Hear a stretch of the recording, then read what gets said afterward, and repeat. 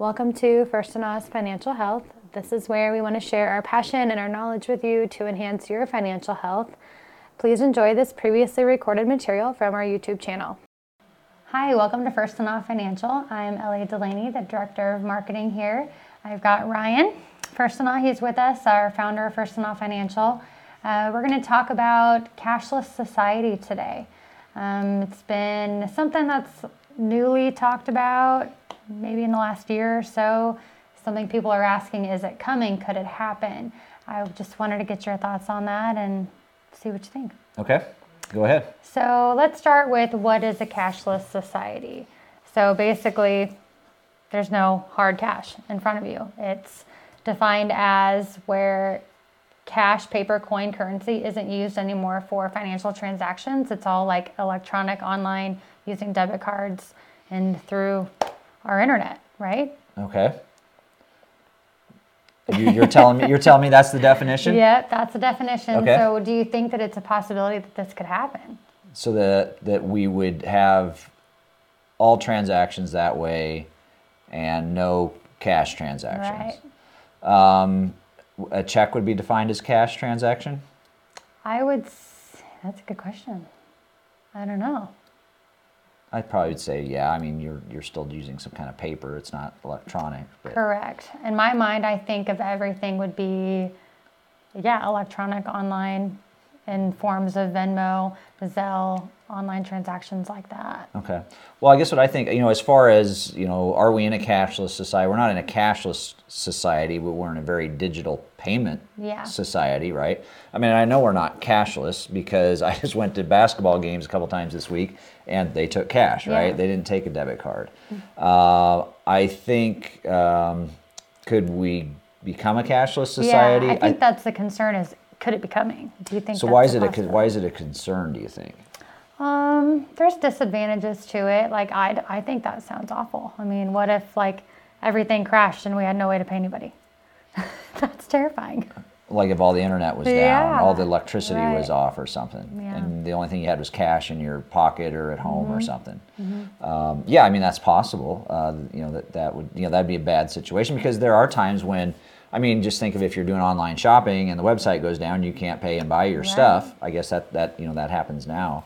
I guess I don't foresee a cashless society coming anytime soon, but I do see the digital transactions that we have today continuing and probably growing in different ways that we can't think of. Yeah, like I know it's already preferred. There are some places that say we don't accept cash. They don't accept cash, but it depends on where you are, right? I mean, if you've ever traveled to Mexico or Costa Rica or even to Europe, a lot of places they prefer cash, right? Oh. I mean, think what was the last time you went to a garage sale? They didn't take a debit card. It was cash. True. Right? Just like going to the ball games like I was talking about, it's cash. So I don't think cash is going away, but, and I think that's okay thing, and I think it's a good thing that digital is there because it makes everything faster and smoother and traceable. Part of the thing with cash is things aren't traceable. Right. So everything we do in our business, we don't handle cash. Right. So if somebody comes in and says, hey, I have $500 in cash and I want to invest it, we can't invest it. We can only invest via a check or an electronic transaction. That way there's a record of where that came from. And that gets back to like a money laundering thing. And so in the financial industry, money laundering happens, and there are people doing bad things out there.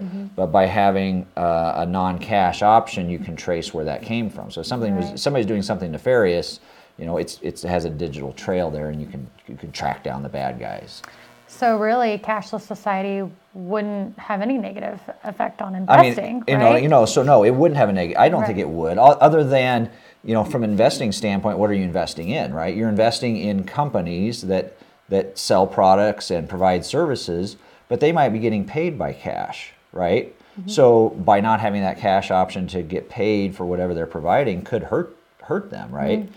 So I think I don't see cash going away, but I don't think the digital is a bad thing either. Right.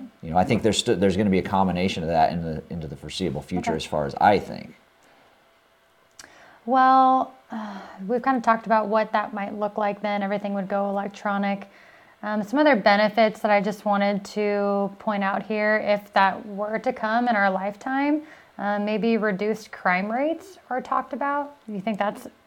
If it was cashless? Yeah. Well, yeah, I mean, so you have that traceability there. So, a lot of the bad guys, they work in cash. Yeah, right? I mean, watch a movie. They don't say, "Hey, here's my debit card," and they're paying for the drugs, right? They have a suitcase full of cash, right? That's true. And so you can't rob a bank with no cash. Right. You're not going to rob a bank and say, "Hey, just give me your debit cards," right? Oh, they all want the cash. So cash, digital helps eliminate some of that. Now, one of the big cashless things that's out there right now is cryptocurrency. Right. Okay, so cryptocurrency is this nebulous thing that is supposed to take the place of cash. And so there's different pieces of that, but people can pay via cryptocurrency right now. So let's say you have a cryptocurrency, Bitcoin, let's say, and you want to pay me for a service, I could accept that as a form of payment. But a lot of the bad guys are using cryptocurrency because it doesn't have the same regulation that it does going to the banks, using a debit card, credit card for transactions. So they're moving big amounts of money without moving cash at this point. So that's that's a negative of one of the digital things because it's not regulated by government or governments out there. So they're saying it might reduce crime rates, but yet there's going to be other bad things that can Bad guys are going to find ways to do bad things, so. Let's see. Some other possible disadvantages, you think about elderly people. A lot of them don't even know how to use electronic payments, so they'd go somewhere and be frustrated because they can't pay. Right. So they've grown up without the technology that the 20-year-olds have grown up with. So they're not used to it. They're not sure how to pay that way. But that probably changes as the generations change, right? So when these 20-year-olds are 60, right, they're going to be like, well, I didn't use cash half the time anyway. Right. So this is nothing new to me. It's not There's anything new. There's probably going to be something new that they're going to have to work with at that point. So I think that, we're changing, and I think no matter what we're doing, whether it's investing or just paying our bills or whatever, we have to learn to adapt to what is available to us and use what we're A, most comfortable with, but B, maybe is most efficient for us as well. Yeah. Well, really, that's it. I just wanted to address the concern that might be out there that this could happen in our lifetime, and maybe it will, maybe it won't. But yeah, I mean, it could happen. I don't, I don't scary, see, right? Yeah, I don't see it right now. I mean, I don't see cash going away.